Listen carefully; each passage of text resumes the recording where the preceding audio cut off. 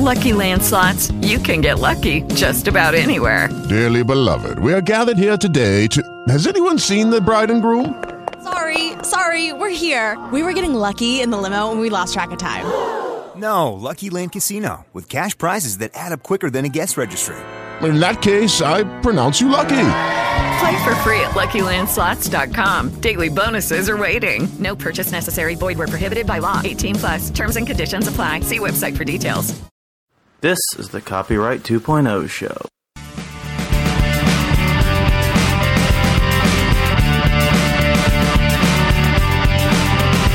My name's Jonathan Bailey, and I am not an attorney, but I am a copyright blogger at Plagiarism Today, which can be found at plagiarismtoday.com.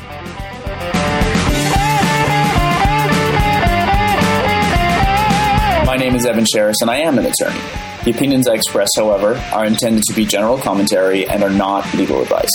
No attorney-client relationship is formed, nor should any such relationship be implied. If you require legal advice, please consult with an attorney licensed to practice in your jurisdiction.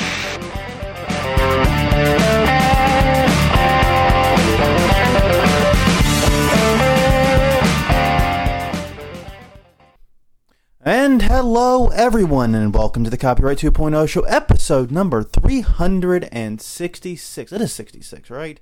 I didn't drop an episode, did I? Yes, 66. My name is Jonathan Bailey, and I'm from the website Plagiarism Today, which can be found at plagiarismtoday.com. And joining me, as usual, the man who gives love a bad name, attorney Evan Sherris, who is not here to dole legal advice, but he is here for our entertainment and our informational pursuits. Evan, how are you doing? I'm doing okay. So where did that Bon Jovi reference come from? I have no idea. It's just, I have a friend of mine who absolutely hates Bon Jovi, so I feel compelled to throw Bon Jovi references out every chance I get. How dare he hate Bon Jovi? Huh? How dare she hate Bon Jovi? How dare she? I agree. She lumped him with Nickelback. Nickelback. Come on. That's unfair. Well, anyways, Evan, how are you doing? You're looking, and Evan, for those of you listening to the audio, you're missing out. Evan is looking downright spiffy today. Yes, I do have an event to go to after we tape. I'm doing well. I'm back in Canada. No, we're all disappointed about that. Yeah. No more international incidents. No more international shows, no. And you know what? I'm just ready to talk some copyright with you and with our listeners, should they choose to send us a question over Twitter. Yeah, I'm ready to jump right into it. And you've got our Twitter handles on the video chat, so feel free to tweet your questions to us. Probably the easiest way, as we have yet to master the art of Google Plus video chat. But it's okay. We will eventually get there, I promise you. We are intelligent adults. And I assume Google would not create anything that as poor customer support, right? Right?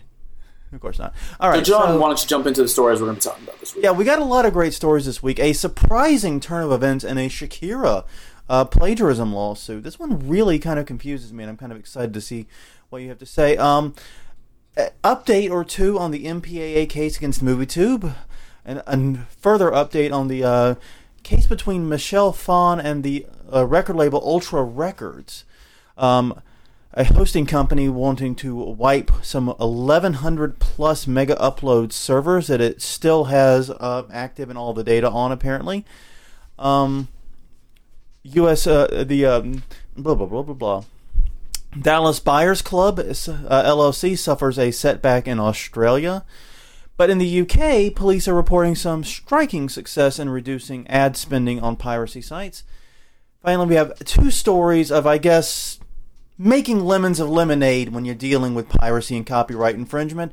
First is a woman in Leeds in the UK who is shocked I say, to find t-shirts with her face on it being sold at a local store, and a mobile game makers decide to turn the tables on pirates, if you will, with a little feature in the game for those who download it illegally. So, we have a lot to go over this week. So, starting with Shakira? Starting with Shakira, and if you'd give me a second here, John. No problem.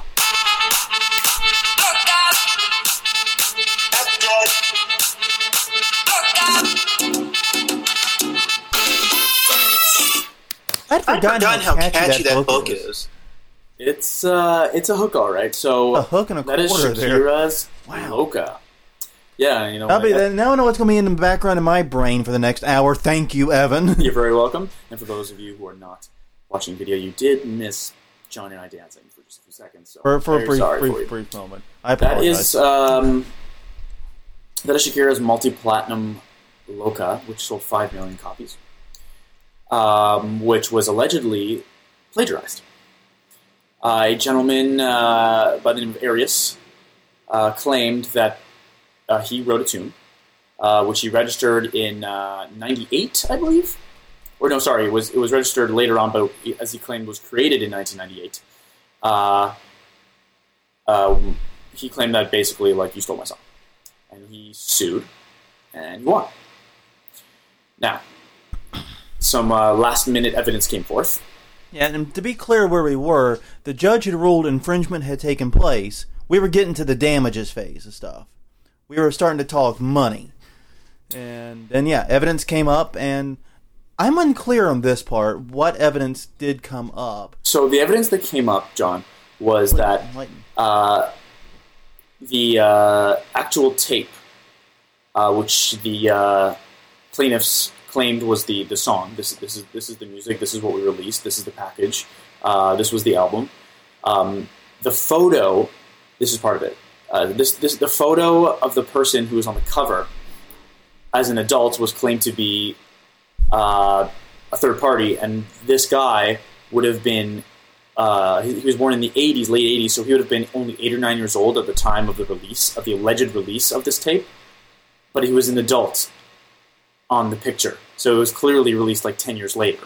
So there was no way it could have been released in 1998 with as packaged, because the person depicted on it, and of course, is not a time travel. They falsified evidence on their copyright registration, which means the registration is null and void, which means no case, goodbye. Right, at least for right now. So as you correctly pointed out, that a copyright registration can be canceled, can be voided due to fraudulent misinformation, fraudulent misrepresentations, and you need a copyright registration in order to sue in federal court. It's like a jurisdictional issue, which is kind of bizarre, but this is the United States. What do you expect? Yeah, and so this guy was licking his chops. Seemed to have gotten away with murder, and it turns out that it was all a fraud. Yeah, and it's very, very rare for this type of thing to happen in courts, these types of turnarounds, especially this late in the game. And the question immediately raises, how did they not spot this, like, years ago when this case started? If the whole case, or if the entirety of the new evidence, which isn't clear yet, is just this guy, can you imagine the associate, thinking like, you know what, we've tried everything, but who is this guy on this box? Yeah, who is this dude? Let's Google him. Let me look at it claims to be, John Smith. Let me look up John Smith. Wait, the John Smith that they claim to be was only born in... This is, like, it all clicks, the light bulb goes on, and it's like... And you can imagine this associate running down the hall of the law firm, yeah, exactly, screaming, waving his new evidence as he goes. Eureka! Eureka indeed. So yeah, this type of stuff does not happen very often, and it's very, very rare, especially in copyright. Because usually with copyright, most of your evidence is pretty well laid out early in the process. You don't have a lot of evolving evidence as you go type thing. So this is pretty interesting. But yeah, and it reminds me a little bit of the Shepard Fairey case, where Shepard Fairey, the street artist, was battling with the Associated Press. Fairey made his Obama Hope poster based upon a photo owned by the Associated Press. Okay. And the issue was, okay, he did it, but was it fair use? Legit question, right? We've got some legit issues here. And so they were battling back and forth, but then it was revealed that Fairey lied about what photo he had used. And the photo he'd used, he claimed, was one where, like, Obama was only a tiny part of the photo, but he'd actually used a close-up shot of Obama. And mind you, that didn't really drastically change the fair use questions, but here he'd falsified evidence in the court, his attorney dropped him, his whole case fell apart. It's all about, you're much better off being on the up and up and presenting a weak case than falsifying a stronger one. at all times. Absolutely. When you lose credibility before the court, you're in big trouble. And if your lawyer abandons you because you're not being truthful with him, which he has a right to do, it takes a lot for a lawyer to be able to drop his client mid-trial. You've got very strong ethical responsibilities towards his client. But, when a client isn't being truthful with you, you end up making misrepresentations to the court. And, that's not something a lawyer wants to be doing. So it definitely gives him grounds to lose his client under some conditions, and if that was the case, it's a big problem for him. And strange coincidence, I actually knew the attorney involved in that. Anthony Really? Falzone was the attorney. I met him at a conference in the Netherlands once upon a time. We communicated a few times since. But yeah, he's a great stand-up dude. He believes strongly in the case, and I can imagine it was a deep personal, decision to back away from it at that moment. I did not speak to him after it happened, but I can easily, knowing his personality, imagine how conflicted he was. his name was Anthony Falzone. Falzone, F-A-L-Z-O-N. Okay, I was going to say... No. Pretty sweet. He's not named after a wonderful Italian dish. He is an excellent attorney. He's from the Center for Internet and Society, actually, currently at Stanford University. Very nice. All right, well, let's move on to the MovieTube case. We talked about this last we week. talked about this previously, and this one's interesting because you have this group of sites called MovieTube, and they apparently operated something like 24 different domains, and they were basically a very complicated and involved movie and TV show streaming operation. Nothing much else to say about it. And the movie studios, as one might expect, sued them. So far, all boring and uninteresting. But the MPAA, in their request, made sort of a petition for injunction that went a bit above and beyond what you normally expect in this case. Normally, you expect an injunction to cease, the infringement and all that. But they also wanted an injunction that would have barred anybody in the United States from pretty much ever doing business with these sites, including ad providers, caching providers, hosting providers, you name it, would have barred them. Yeah, this definitely jumped out at me last week. I don't know if I brought up that it jumped out at me last week, but my first instinct was like, they can't do that. But I didn't really get the chance to dive into it in more depth, and that's what this amicus brief really goes into. As you mentioned, part of the relief requested was an injunction, which was asking basically all others, asking the court to order others to stop linking to the site, etc. So Google and their Google and company, the usual suspects on that side who usually band together for amicus briefs, Yahoo's, Google's, Amazon's, they're like, hey, what the hell? What about our basic due process? How can an injunction be issued against us? We're not even, a named party. The law is here. And if you go to basic civil procedure, it says that, in order for us to be subject to this injunction, it either has to be us as one of the parties who are named, or we have to be an agent or a subsidiary of the companies that are named in the lawsuit, or we have to, quote, actively participate in the party's violations, none of which is happening. So they make this very important due process and civil procedure argument, which is that, this proposed preliminary injunction is, quote, breathtakingly broad, and we have basic due process rights that need to be honored. Not only that, but they say that, even apart from the due process issue, there's a way to get ISPs to stop doing something, and that's why we have the DMCA.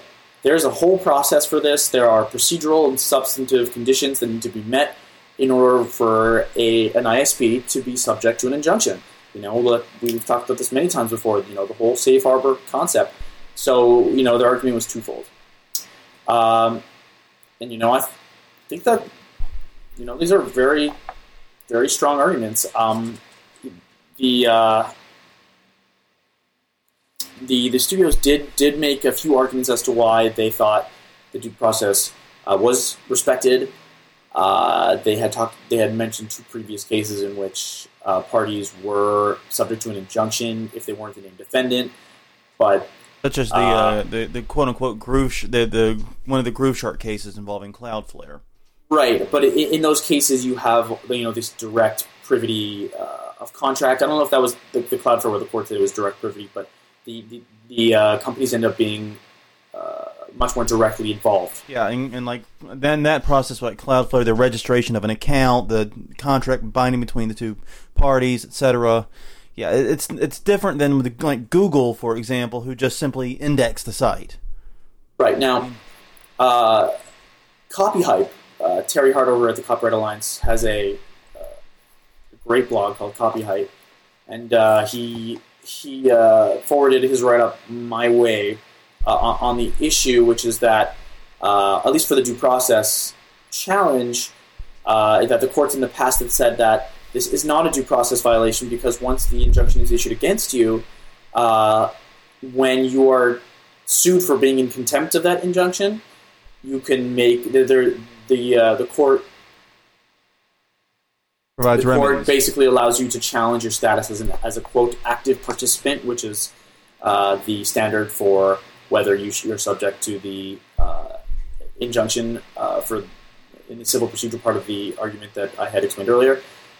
So under that logic, there's really no due process violation here. But in my opinion, it's really not very smart judicial policy to issue injunctions and have ISPs and other people risk or basically make them ignore an injunction. That's a huge deal to ignore an injunction. Contempt penalties are massive, and some contempt penalties are criminal. They rack up like daily. I mean, so to force a company to choose between shutting down their services or alternatively being in contempt and then challenging something on the merits during a proceeding, where someone's going to argue that you are in contempt, I don't think that's smart policy. I really don't, and I'm curious to see where the court ends up coming down here, because the amicus brief made by Google here is like, hey, this is a huge deal, just to make us subject to an injunction over people that we have no active participation with is just bad. Yeah. And I'm a pretty copyright guy, but I think in this case they may have an argument here. And the thing about it is, there were certain parties they were requesting injunction to that were not very controversial, I think. Any hosting providers, etc. Those are, like I said, active participation. That's where you reach the point of active participation, when you've got a contract, an agreement between the two parties. You've got that active participation. So hosting providers, caching providers like Cloudflare, any advertisers, I think there's not much controversy there. Great. But when you start getting into search engines and these people that really have nothing to do with the site other than they indexed it along with trillions of other pages. Yeah, I'm curious why they haven't filed to enter the lawsuit as an interested party here. There's a procedure to do that. It's an interesting. All this is an interesting argument, but unfortunately, as per an update that came out yesterday and today, it's also kind of moot right now, because the MPAA has ended up dropping this injunction because MovieTube shut down almost immediately after the lawsuit was filed. All the sites went down.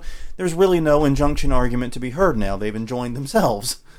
Right, the concept of movies. And we're enjoying them enjoining themselves. No real injuries left to settle, then a judge can't just issue an opinion based on the principles of law that were before it if there's no real issue at stake. There's a few exceptions to that, but they're not really that relevant to copyright law. And I think that brings us maybe to our next story here about Michelle Phan. The one thing that the add real quick, though, is that they are still pursuing a permanent injunction, but that is, of course, more of a formality at this point. against MovieTube. Yeah. Or are they pursuing a permanent injunction against everybody? That would be very different. That's true. But they're most like, I don't know, they did not specify in the article I read, and the two articles I read, about who they're seeking the permanent injunction from or against, but it doesn't. It looks like this case is fizzling out just because the site's gone, right? And there's not much really to be gained or gleaned here. Okay. Well, Michelle. This takes us to the next one though, and Michelle Phan. makeup artist and YouTube star. And this is like the incredible thing about YouTube. A woman who is very good with makeup can literally get millions of followers on YouTube and make crazy bank at it. That's insane to me. You know? Yeah. I don't know why. Makeup is a very, very amazing art, and believe me, I say that both as an appreciator of all arts and also as a haunted house guy, a haunter and movie aficionado that appreciates the work that goes into it. But anyways, she has a YouTube channel that's very, very popular. And like many YouTubers, she uses background music. And apparently some of that background music came from artists such as Cascade, Deadmau5, and other dubstep artists from Ultra Records. Right. And the process in which she was able to first use Cascade's music is extremely important here. And this is a very, very important lesson for agents, for representatives of musicians of all kinds, even for lawyers, which is that sometimes without really knowing you're doing it, you're agreeing to a very long-term license, and when you don't imply that there's a length or a certain way that the license expires or a certain methodology for you to end a contract, then you end up in trouble like Cascade's people are in trouble here. Maybe in trouble is the wrong word, maybe unable to really capitalize as in this situation. So proceed with what's happened since, I think...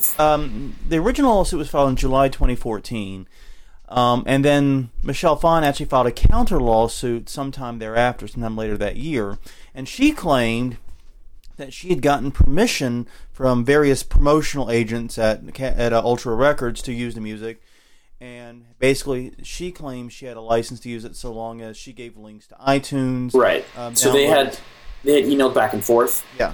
And she was like, "Hey, I'd love to be able to use his music." And then the Cascade's representative says, quote, "We're more than happy to let you, Michelle Phan, use the content."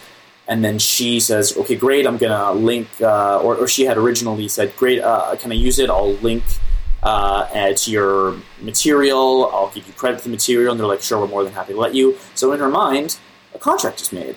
In order for her services of linking to the music and bringing exposure to the artist. Not an unreasonable way to think about it either. No, not at all. Not at all. Especially since you got it in writing. Yep. And so, things went on smoothly until all of a sudden the takedown notices are sent. Yeah. And she's like, "Hey, wait, no, we have a contract. I'm allowed to use this. We've been letting you use it for years." And so... it brings up the question, John, is that if you have an agreement with someone, or at least an implied agreement that doesn't have an end date, can you just send a takedown notice when you feel like you're done giving this person a license? And I think the answer to that is no. There's obviously going to be some sort of notice requirement. And in this case, since they didn't specify it, it ends up, in my opinion, being a reasonable notice, which may not have been given in this case. Yeah. And... Phan, on her side, claims she was being damaged by all of these notices against her account, harming her ability to monetize her videos, and possibly putting her account in danger of being closed because of the YouTube strike system. So she had her own damages issue here, but they've all kissed and made up. As is tradition. And they all seem to be besties, BFFs forever, and are moving forward with whatever new arrangement they have reached this as part of their silly lawsuit. There's no real damage to Cascade with Michelle Phan using his music, as long as she's giving a half reasonable royalty, which I'm sure that they have come to. And this whole thing could have avoided if they had said, "Hey, we had this agreement, worked for us for a while, but we never really talked about terms, so our intention is to have this agreement between us expire in 3 months. And if you'd like, we can arrange a reasonable licensing fee for you to continue," which I think would have probably been responded to rather favorably by her. It does not sound like Phan was being unreasonable at any point in this. She understands the value of music. She's not some random YouTuber who's jacked a copy of "Let the Bodies Hit the Floor" for his Call of Duty montage. She's very savvy about these things, is the impression I've gotten. Reading articles about her and reading interviews from her. So she's not she's smarter than your average YouTuber, eh, boo boo? Well, okay, let's play a game here. You own a web hosting company, and one of your biggest clients, someone who has over 1,000 servers with you, suddenly gets shuttered by the federal government. Mm-hmm. That's a bad day for business right there.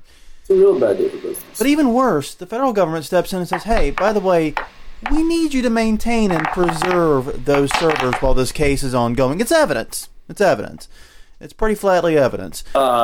So you pay for it, federal government? Apparently not. Expensive is what you're going to say. Yeah. And basically, and by the way, this case, thanks to extradition and other stuff, it's going to drag on for way more than 3 years. And that's exactly pretty much what happened to Carpathia Hosting, who has sat on 1,103 servers that they have maintained in storage, unable to do anything with because of the ongoing case against Kim.com and the others behind Mega Upload. But now that the company has been purchased by QTS, which just sounds like a bad Scrabble hand to me, basically they are petitioning the court a second time saying, hey, look, it's been over 3 years. You haven't done anything with them. It's costing us $9,000 a day. Can we please erase these servers and do something else with them now? Yeah, that seems like a reasonable request to me. It does. From what I've read, Mega Upload server hosts in Europe were allowed to delete their files. It seems pretty reasonable to me that the federal government should be paying to have these servers stored if they're the ones who require it. And the other alternative they give is, I think, a reasonable one, saying, hey, how about this? We'll move the data somewhere else. We'll put in like Amazon Cloud servers somewhere. It's way cheaper there, rather than us having to hold all of these servers. Because remember, servers a lot more than just a hard drive. It's RAM and processors and stuff. It's hardware, electric costs, maintenance of the actual building in which the servers are stored. Yeah, it's crazy expensive. And if all they want's the data, just move the data. That's right. Get the data somewhere else, and that'll probably be much, much cheaper for everyone.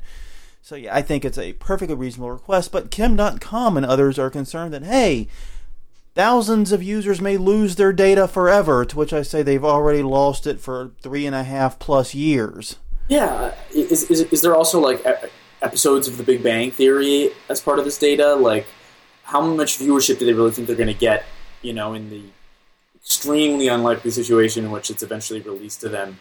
What are they really after here? The old emails, the old account information, or is it the actual content that they really want to keep? If I was them, I'd let the evidence be destroyed. Yeah, I say let it go, because I'm almost 1,000% certain that the government has already backed up repeatedly what they consider to be the most important evidence. They're already battling in New Zealand. They're already battling here in the U.S. They've got the evidence that they want. And if they haven't gone back to these servers in 3 years, I feel like it's my mom telling me, if you haven't worn that jacket in 2 years, you need to donate it. That's what I feel. I can almost hear her, Hi, Mom. Yeah, I'm reading here that all their information from their European servers are gone. If the U.S. government has its most important information, I'm going to try and actually find this motion to see what the standard is, because I'm certainly no evidentiary preservation expert. This is actually a very niche area of the law, and so I'm curious to see how this plays out. Anyways, yeah, it's gonna be I'll try to get back to you guys on that one, so stay tuned. All right.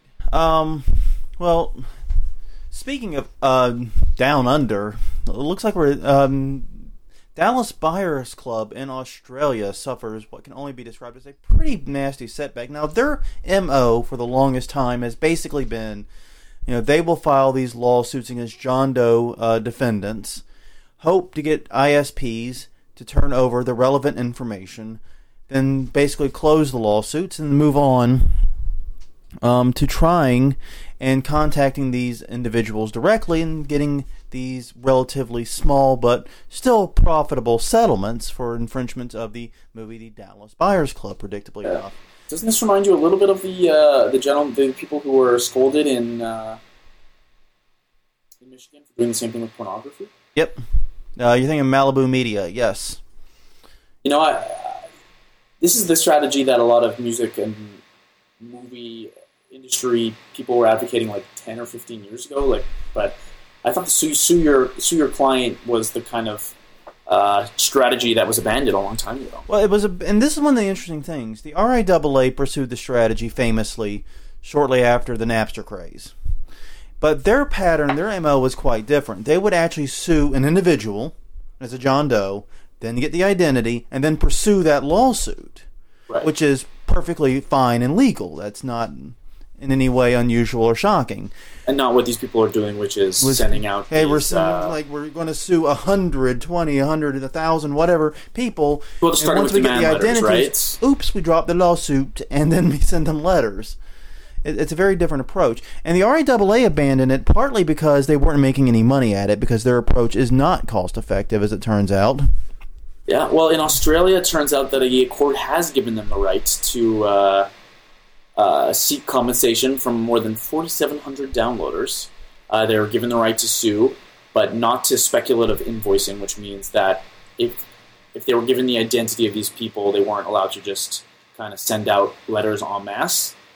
And they were also told that they could seek to recover only the cost of the film itself, so very little money, as well as legal fees and no extra damages. So, and also no extra damage other than legal fees. They did say right. Legal fees. Well, I mean, they're not making any money by getting their legal fees back, so it becomes a business operational. It becomes a bad business idea, especially because they've been asked to post a $600,000 bond before they can receive the names and addresses of the users that downloaded the movie illegally, probably anticipating this speculative invoicing to possibly occur. So they're like, okay, you're going to post up $600,000, and if you end up doing what we don't want you to do, goodbye to the money. Now, I've got to say, I'm a little bit unnerved by the no damages thing, because I understand the idea of damages being reasonable. People are like, well, why shouldn't the damages just be the cost of the film? Well, A, because you weren't just downloading and viewing it, you were uploading and sharing it. You were participating in the infringement. But also, if the damages are just the cost of the film, then there's no reason to ever buy the film. Right, there's zero deterrence value. There's zero deterrence value. There needs to be some deterrent value, because basically if all I'm ever going to get hit with is the damages for the film, then why not just pirate everything, and the few times I do get dinged, I just pay for what I would pay for the film anyway. I'm on board with you. So I get nerved by that, but I understand also that the damages should be reasonable.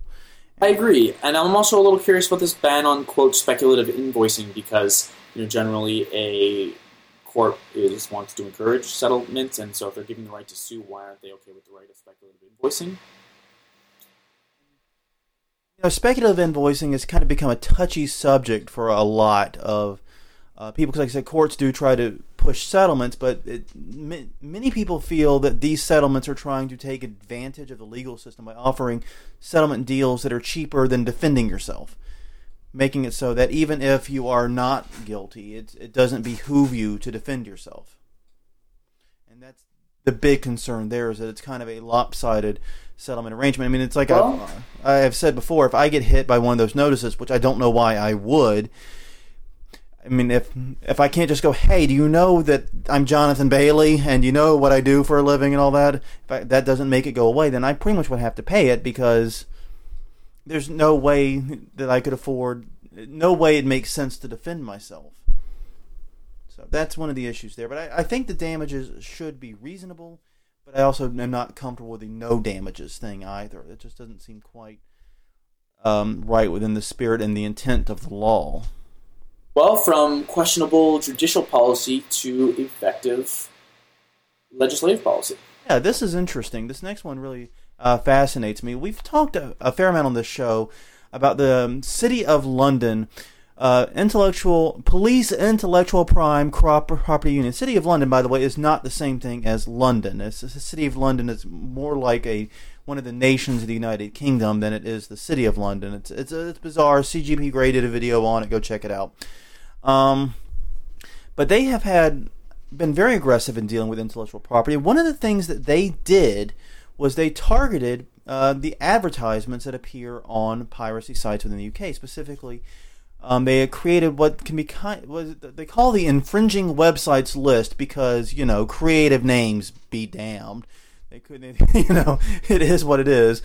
Very clear. Basically, it had to be identified as a site that is participating in endorsing or encouraging piracy, and then B, not respond to the PIPCU whenever they approached you about your presence on the list. Not basically, stick your fingers in your ears and go away.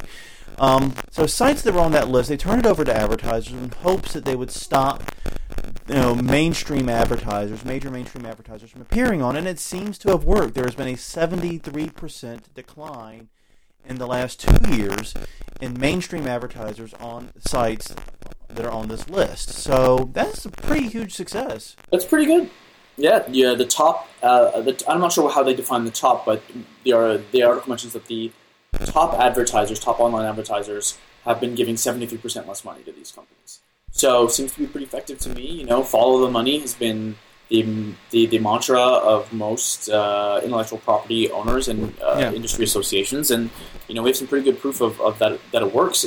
When you go after and put the onus on these advertisers to at least somewhat police their buys, where their money's going, where their buys, and also talking to and finding and making a good master list of the infringing sites. To me, and what a lot of people say is, well, even the Pirate Bay has ads. They'll still find other advertisers. I'm like, yes, but you have to understand, Russian brides do not pay nearly as much as Gucci. No, they. There's a huge difference in the amount of money you can hope to rake in from those two. You're going to get way, way more from these respected brands than you're going to be from some random poker site hosted in the Caribbean.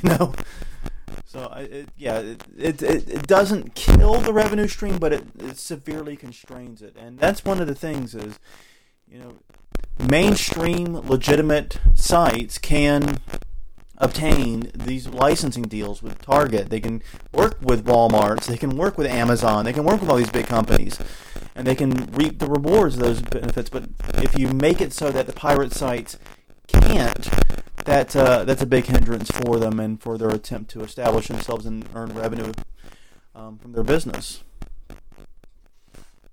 Well, we're ending the show today on two very interesting cases.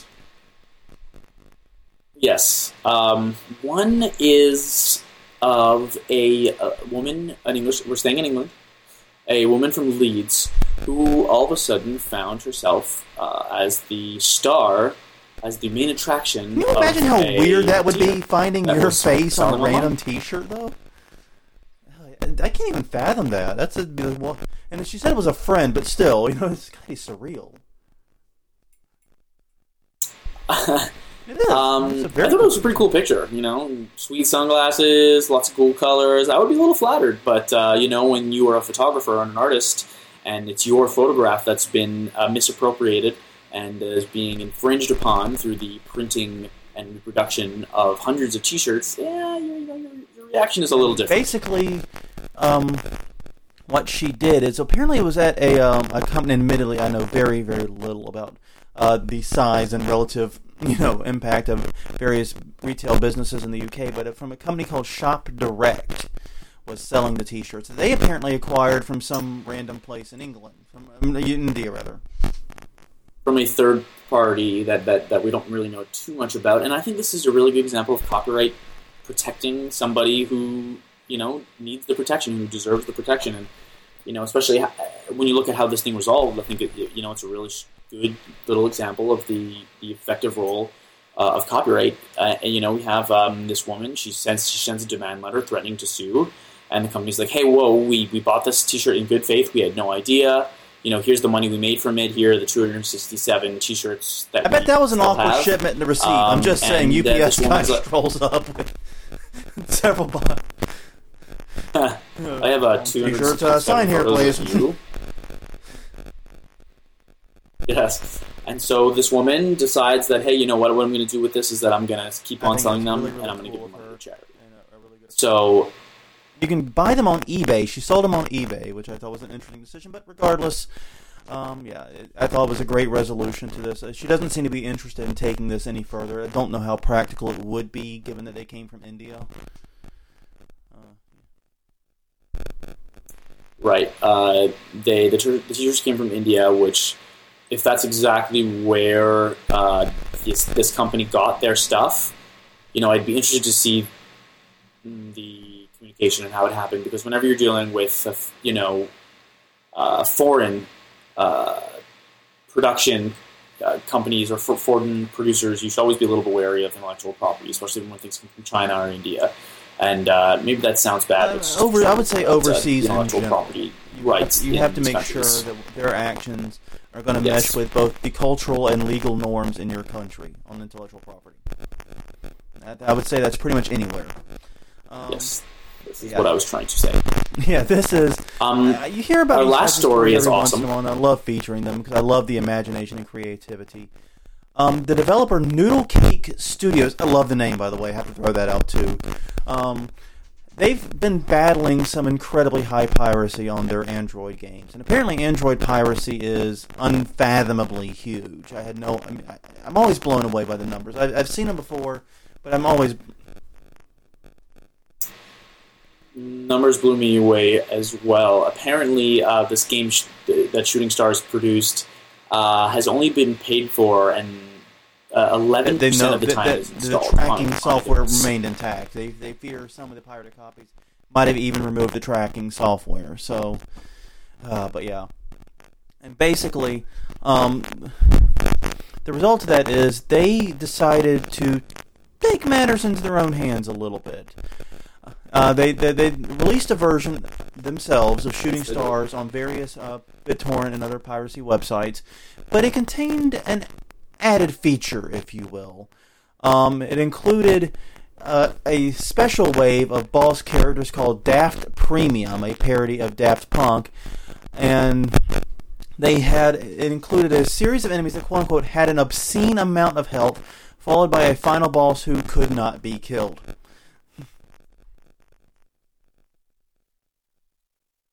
Right, and once this boss killed you, it said, hey schmuck, go buy the game. And we know that this is an illegal copy because we released it ourselves on torrent sites. And this is the second best trolling I've ever seen. Obviously, the best all time, which will never be beaten. Yeah. The Game Developer Simulator, where a company who released a pirated version for people to download, and towards the end of the development, where your game is about to be released. If you have the pirated version, you fail. Your game fails because it says like, oh no, our game's been pirated. Sorry, you fail. And that would happen over and over again. And people would post message boards just like, I'm playing it. I'm 4 hours in, and every single time, my stuff is pirated. Does anyone know how to get around this? It was hilarious. The most amount of broken stuff. Are you familiar with the SNES game Earthbound? It's an RPG. It's an RPG from that era, and it took like 40 odd hours to complete. It's a huge, massive RPG game. You'd play it, and you would pretty much, I believe, if I remember correctly, you get all the way to the final boss. Then the copy protection kicks in, and then it would erase your game if it detected it was a pirated game. It would crash, and it would erase your game before you could completely finish it. Yeah, they just got a lot of value, but man, I don't know. The pirates seem to have gotten a lot of value after that much work. But still,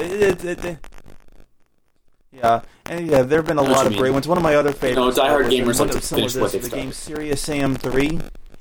When they released it, if you pirated it, there was an unkillable scorpion. The scorpions were like pretty mundane characters for most of the time for the game. But they would program one deliberately to stalk you everywhere and be completely unkillable. And it would follow you into the ends of the earth.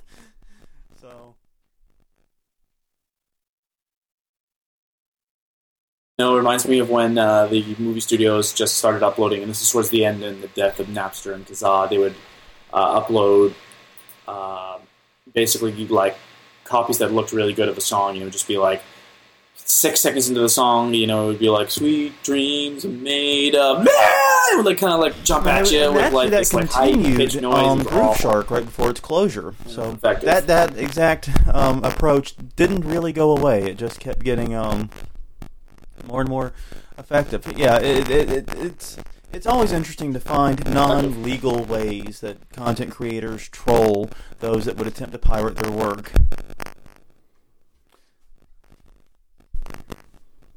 Oh, absolutely, I agree completely. Agreed. I think and sometimes even more effective if you find a way to do it really well. Well, you know, if I would ever produce a game and was worried about piracy, I think what I would do is basically find a way to release like maybe like every so often like super awesome updates that like, you know, everyone would want, and like almost with a statement that says like, you know, like even if you've pirated the game, it's no problem, and then have it kind of like be after a day or two. So like, you know, you let the waves come in, and then after a day or two something kicks in that checks to see if you bought it. Little time delay I thought would maybe be a good if you're a pirate, and that's an interesting way to look at it, because if you're a pirate, hey, I got a 2-day demo, you know. And now I can make a decision. But, you know, one of the most frustrating things, are you familiar with the Humble Bundle? It's really, if you're a gamer, it's really, really cool. You should check it out. They do these regularly. It's DRM-free PC games, name your own price. Most of the money goes to charity. You actually determine how much goes to charity and how much goes to developers. It's really, really cool. And sometimes some of the bundles are really, really interesting.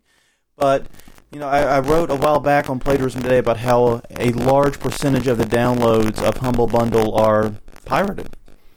People don't bother to pay, you know, the 1 cent required to secure a Humble Bundle legitimately.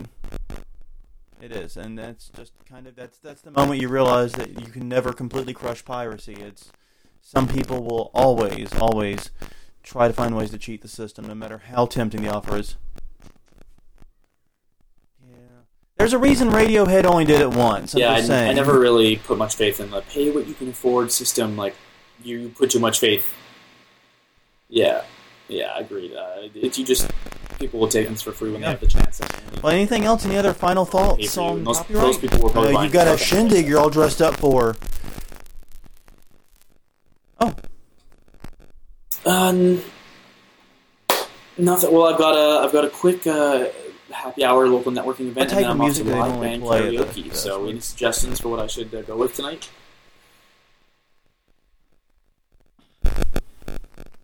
They've got a pretty broad repertoire. It's a live band, and they do great karaoke. They're I was thinking. And I've heard. Maybe I was going to do. I've heard your cover of Everlong. You know I love that. A Foo Fighters song tonight. I love Everlong. You do it. You're one of the few people that's one of those songs that gets eternally covered and eternally ruined. Maybe I'll do that one tonight. It's like I Love Rock and Roll by Joan Jett in that regard. Eternally covered, eternally ruined, or anything by Queen. No one covers Queen. You just can't. It's physically impossible to cover Queen and not look like a jerk. Yeah, no one could do Freddie Mercury. Yeah, so it's just not possible. I would, personally, I'm always fond of anything from that. The 80s rock era, like Joan Jett. Other Joan Jett songs can be covered pretty safely, but I know as a male vocalist that might be a little bit funny. But I know what you should do. You should cover Bon Jovi. You should do something by Bon Jovi. I don't think I've ever really properly done that song that's original. Bon Jovi. It's a good idea. You have to do Bon Jovi now. All right. That settles it. I just remembered. On that note, everyone, my name is Jonathan Bailey. Well, on the website Plagiarism Today, that wraps it up. plagiarismtoday.com, and I'm username Plagiarism Today pretty much everywhere you care to look for me. EVANSHARES. No, E. Oh, I screwed it up. I'm like, don't say the A, don't say the A. No, ERES. Oh my God, have you ever done that? It's like, that is not correct. Sadie. Oh my God! It's like don't laugh. It's impossible. Oh, that's too funny. Aaron, enjoy your event and enjoy your karaoke. I'll talk to you soon, and we will see you guys next week. We would like to give a very special thank you to Pit X for contributing the Copyright 2.0 show theme song entitled Me Boo. It is available under the Creative Commons by Attribution license and can be found at ccmixter.org by searching for the word Me Boo. Thank you very much, Pit X.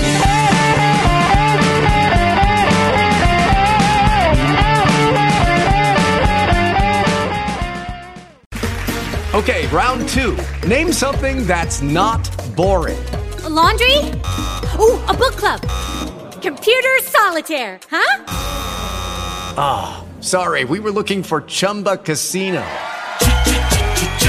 That's right, ChumbaCasino.com has over 100 casino-style games. Join today and play for free for your chance to redeem some serious prizes. ChumbaCasino.com. No purchase necessary. Void where prohibited by law. 18+ terms and conditions apply. See website for details.